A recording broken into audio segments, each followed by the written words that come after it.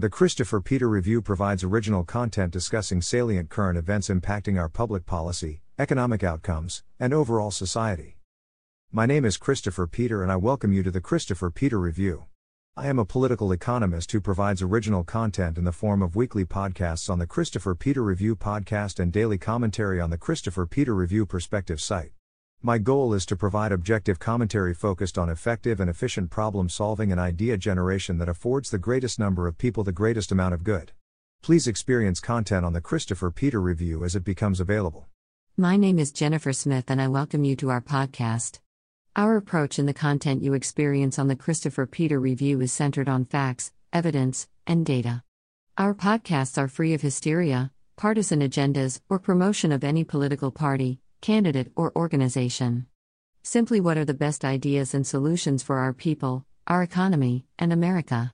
Now, let us begin this podcast episode of the Christopher Peter Review. As a society, we need to stop listening to the loudest voices or the angriest people, but people who are able to see our issues and problems from a comprehensive perspective. Being passionate about something is important. But it is more important to be right about how we address our problems. And being right requires the solution to create the greatest good with the least amount of harm. The right solution is one that is considerate of how the policy approach selected impacts society from a holistic perspective. In our current divided, heavily partisan style of government, there is a real concern that our big social issues will continue to be addressed in politically biased and ineffective manners. A common problem in our national discourse is that the people who make the loudest noise always speak on behalf of the smallest audiences. So we have a society where the fringe is appeased for political purposes and the rest of us have to make do with poor public policies that impact our economic outcomes, public safety, and quality of life. For our elected officials, you must remember that you have a responsibility to serve the interests of not only the coalition of fringe groups that got you elected, but everyone under the purview of your office. You cannot consider anyone's interest to be unworthy of your time or consideration. Especially when we discuss important issues like gun rights versus gun control. For quite some time, we have seen the impact of partisan problem solving, where ideological rigidity creates obvious gaps in what should be common sense solutions. For instance, the skyrocketing cost of energy did not have to happen. If we had used common sense and maintained a level of domestic production, which could have generated tax revenues to offset all the spending to fund sustainability projects, we would have seen a lower spike in energy. Many greener nations turned to domestic production in the midst of the crisis. Solutions need to solve the problems we have as Americans. Not the problems our elected officials choose to solve. We can take about public safety all we want, but if our elected officials only see law and order from one perspective or another exclusively, we will never solve the issues that plague us. Rarely does one side or the other have all the answers. If we want real solutions to our real problems, we need to see some better meshing of ideas, negotiating, and compromising to find that solution to our problems. That is what real leaders do. We should not simply bend the knee to the angry mob of hysteria-driven people who do not know what they truly want. Or to fringe elements who exploit situations to promote ideas that are more harmful to society. We are seeing this firsthand in the public policy failures that continue to plague our public safety. We need to do better. I continue to discuss the importance of maintaining law and order and promoting community safety. That is something I will not stop talking about. Because it is important. It is important that people are able to live in safe communities. Are able to operate a business in safe communities. Are able to work in communities. Are able to grocery shop, travel, and raise families in safe communities. And their children are able to be educated and come home safely. That is important. We just experienced another tragic event in a Christian school in Nashville, where a transgender with mental problems took the life of 6 people. As expected, the narrative was immediately centered around gun control. Surprisingly, some even acted like the transgenders were victims rather than the Christian community who just saw 6 members lose their lives. But the solution will neither be found by discussing narratives around political fringe communities nor vocalizing failed policy ideas that would not work. We need to have a broader conversation about why people in America are choosing violence at an alarming rate. Not just the big newsworthy events, but the small daily ones that are often ignored. The knee-jerk reaction from the left and progressives is the call for gun control. The typical response from the right is that gun control does not work. I think it is not surprising that many of these events typically happen in gun-free or restricted zones. In situations where the perpetrator hopes to not encounter anyone with the ability to put an end to them before they can unleash their rampage. We can all agree that bad people should not have access to dangerous weapons. We all can agree that we do not want these events to continue to happen. Should people have access to high caliber or certain types of weapons? I do not think we are ready to agree on that. But, I do think the idea of more stringent requirements for certain classes of weapons is appropriate. Something we have been on the forefront of calling for. People have a constitutional right to own and possess firearms in America. That is not debatable. That is settled law. The question is how to ensure that people who are mentally unstable or in a moment of crisis are not able to secure the means to do harm to others. We should not just pass off these incidents as something that just happens. But also should not be naive to think that gun control actually works. Does not work for New York or Chicago, who claim to have the strongest laws in the nation. There is a need to be proactive to some degree and identify people who are potentially a harm to themselves and get them the help they need. The push for red flag laws does not do much if these people are not afforded the mental help they need. Sure, they may be prevented from legally accessing a firearm, but they still are out in the general public with the intent to do harm. We need to find a way to connect them with the people who are best suited to provide them the help they need. We need real solutions rather than parroting politics that do not solve the real problems that exist. If we can find ways to address the overall problem with the high level of anger and resentment that exists, then maybe violence drops as well. Maybe people will not wish harm to others as an avenue of externalizing their own demons. There is never an excuse to do harm to people.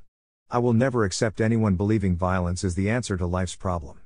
But, we can work to address the issues that may lead to violence before it happens. In America, there is a constant promotion of victimhood, even in situations where it does not really exist. For instance, you accept a job with a pay level disclosed to you before your acceptance. In the eyes of some, you may be a victim of that company's greed because they did not give you a higher amount. Are you really the victim? No, you could have asked for more. Declined the offer. But that is the trend in our society now. Social influencers, politicians, and others offer victimhood as an excuse for your dissatisfaction with your state in life, rather than providing you with agency. Letting you know that you can change your life for the better. You can fix the things that bother you in a productive manner. Or that the things external to you do not hold you back unless you let it.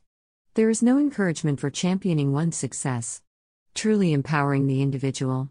So what do we expect if every person thinks they are a victim of their circumstances without any power to change them? There is a time-tested warning that people should be wary of a caged animal. Because eventually that caged animal cannot be contained. Rather, one should probably take that animal out for a walk sometime. Get some fresh air and good food. The point is that we can do better than creating victims in our society. I think we need to do more to highlight people who elevate themselves from difficult circumstances. People who overcame the odds against them to achieve their wildest dreams. Life is all about choices and attitudes. There is always a choice. And we need to help people make the right choice. Attitudes matter. It is said that if you think you can or think you cannot, you are right. Mental health is an important part of life. Something I had to learn over time. Maybe we spend more time during the education system helping people develop positive mental health behaviors. There is too much time in our political discourse trying to lift certain groups by attacking other groups. People should be able to live in the manner they choose as long as it does not directly prevent another person from choosing their own lifestyle. In America, there is nothing really stopping you from living the life of your own choosing. Usually it is the persistent obsession with victimhood that makes people automatically believe that it is always demographics that are standing in the way. Discrimination is real, but not everything is discrimination. I find it interesting that the angle the president and the news took was to make the transgendered the victim. I agree with you that people should be able to live your life in the terms of your choosing. The political narratives just show you the artificial nature in their stances. Biden completely mishandled the situation, which is not surprising.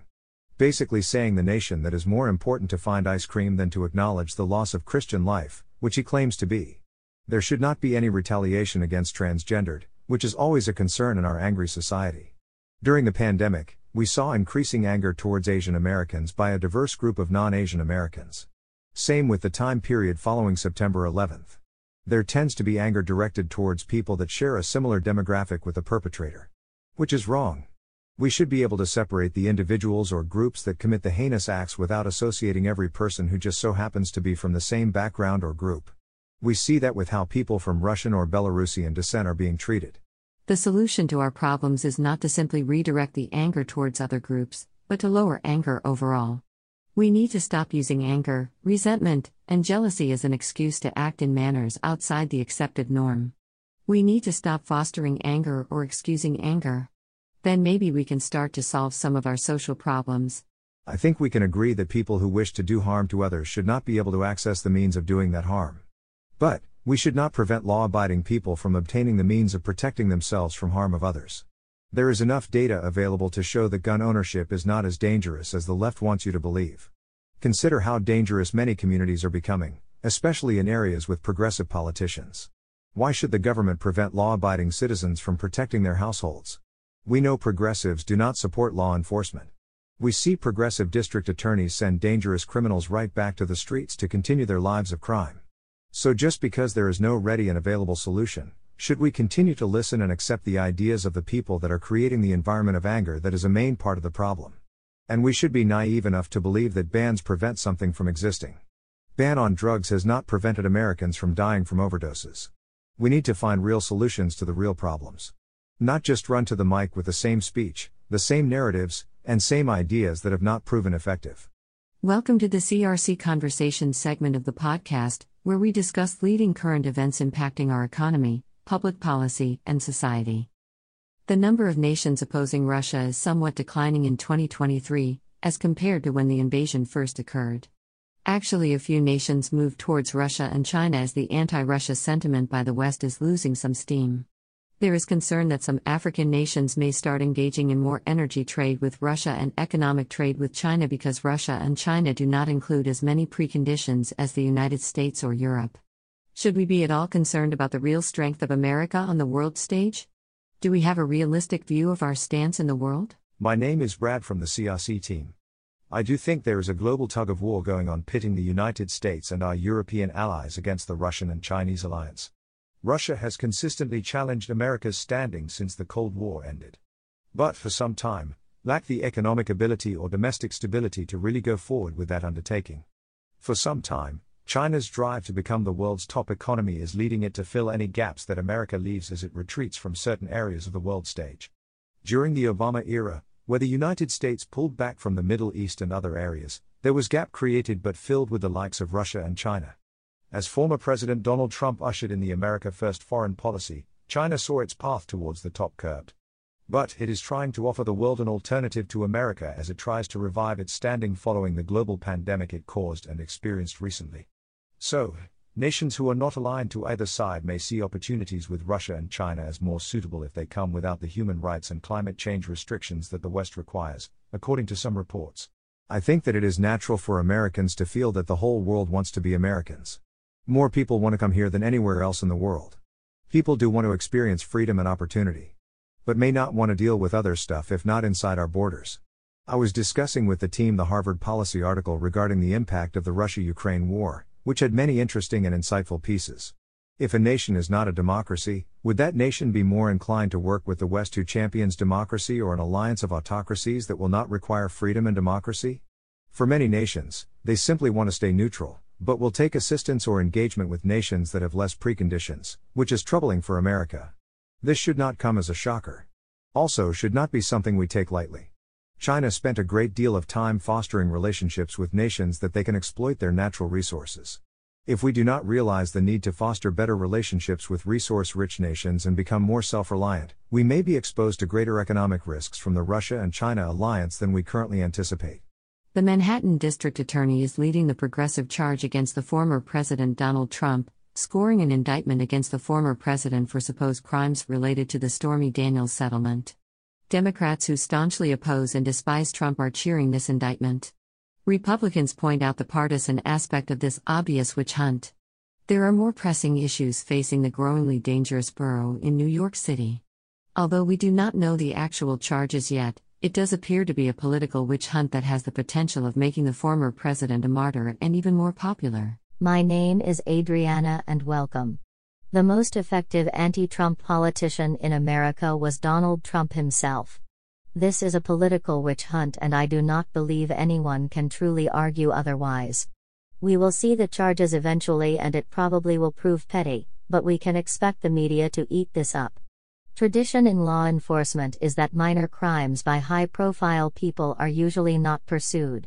But, I am sure the district attorney is seeking some level of personal fame and career advancement, so he is hoping that the National Democrats will remember his assistance when he runs for something higher. From the Democrats' perspective, they hope that this makes him more likely the nominee and gives them a narrative for the general election that they can exploit. The risk is that they continue failing the American people, that people overlook the negative aspects of the Trump persona and elect him in order to preserve their jobs and stop the economic bleeding we all are experiencing. Aside from the constant stories, Trump was an effective president overall. Better overall record than the current one who has us on the brink of World War III. For Republicans, there is a risk with Trump being the nominee because he is no longer that outsider. There is a clear, more acceptable alternative with effective policies without the constant headlines, despite the neural media hate for Republicans. I think it is a dangerous precedent in using law enforcement to attack political opponents. Not surprising for Democrats to say one thing and do another. Democrats seem to be a party operating in fear rather than the party of hope and ideas. The ideas we hear from them are the same old proven failures. They are responsible for the decline America is experiencing inside our borders and on the global stage. There is no honest counter-argument for them. Our economic state is a direct result of their policies. The global realignment is a direct result of their policies. So they need a distraction. They need to change the optics. And Trump serves as a convenient target for changing the political optics of the current situation. I highly doubt that the charges will be anywhere as serious as the allegations facing Hillary Clinton, who was never president. I doubt it will be as serious as the allegations facing Hunter Biden, who is not a politician. But they need to create the narrative of criminality. Democrats forget that in America a person is innocent until proven guilty. Not guilty until they prove innocent. Again, Democrats are ushering America towards dangerous politics. The Democratic brand is not really looking that well in the current state. The party is no longer the party of John F. Kennedy or even Bill Clinton.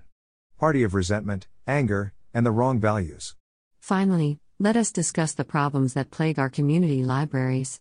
These once centers for intellectual pursuits, learning, education, and development are devolving towards being a convenient rest area and day sleeping center for the homeless. While some have found ways to survive in an environment where tech has essentially made them obsolete, we need to find a way to redefine the modern-day library to meet the future needs of our communities. As our youth will continue to need to have places to do homework, study, and learn, we need to ensure that they are not impacted by the growing number of homeless that completely ruin these environments. My name is JP and welcome. This is a difficult challenge because the typical library is no longer relevant in a society dominated by tech. Many students rely on school-provided tablets or personal iPads for reading books that are now available on digital subscription. As our economy continues to stagnate, we unfortunately are seeing more homeless all around us.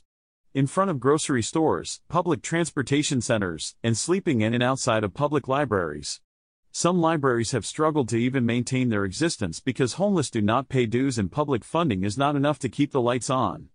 Difficult for libraries to effectively remove homeless because balancing compassion with the need to provide a safe and suitable environment in a largely government-funded facility.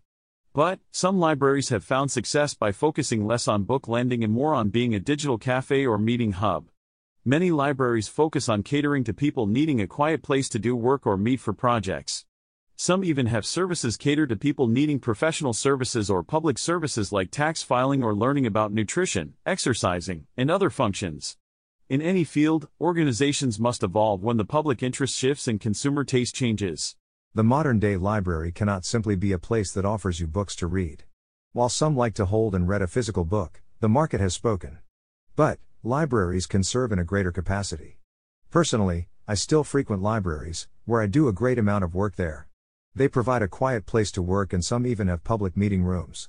So, what would I do if I owned and operated a library in this day and age? First, I would try to appeal to those seeking a digital or internet cafe. Cater to local small businesses wanting to educate the public on important services and behaviors. For instance, connect with health systems to do monthly health education programs. Hospital environments are not inviting. But maybe people would go to a local library. I would definitely segment the library to cater to preschool-age children for weekend programs, or day social programs. Have areas to cater to the entrepreneurs that typically work from home but may need an office from time to time. I think the library can be a forum for information exchange. be a forum for open objective discussions. The library can still serve the intellectual needs of the public without being centered around physical books. The goal would be to generate monthly foot traffic for people to get services they truly need. To recap this episode, we discussed the need for real solutions to our nation's problems. Ideas to address the overall problem, not just the symptoms. While gun violence is a major problem, so is overall violence. Violence might just be the side effect of the anger our politicians foster to advance their respective agendas. We discussed the global shifts in world politics as our enemies have eroded our position a bit. We discussed the dangerous path our politics is taking. Finally, we offered thoughts on how to preserve our libraries with a new modern-day approach. In closing, I thank Jennifer and the team for their continued contributions to this podcast. I especially thank the audience for taking the time to experience this episode of the Christopher Peter Review Podcast. We truly appreciate your viewership and continue to collaborate to ensure we offer you common sense and informative content. Please continue to visit us at www.crcrvw.com for new content and explore the content channels available. Thank you once again for experiencing this podcast episode, and we will see you next time.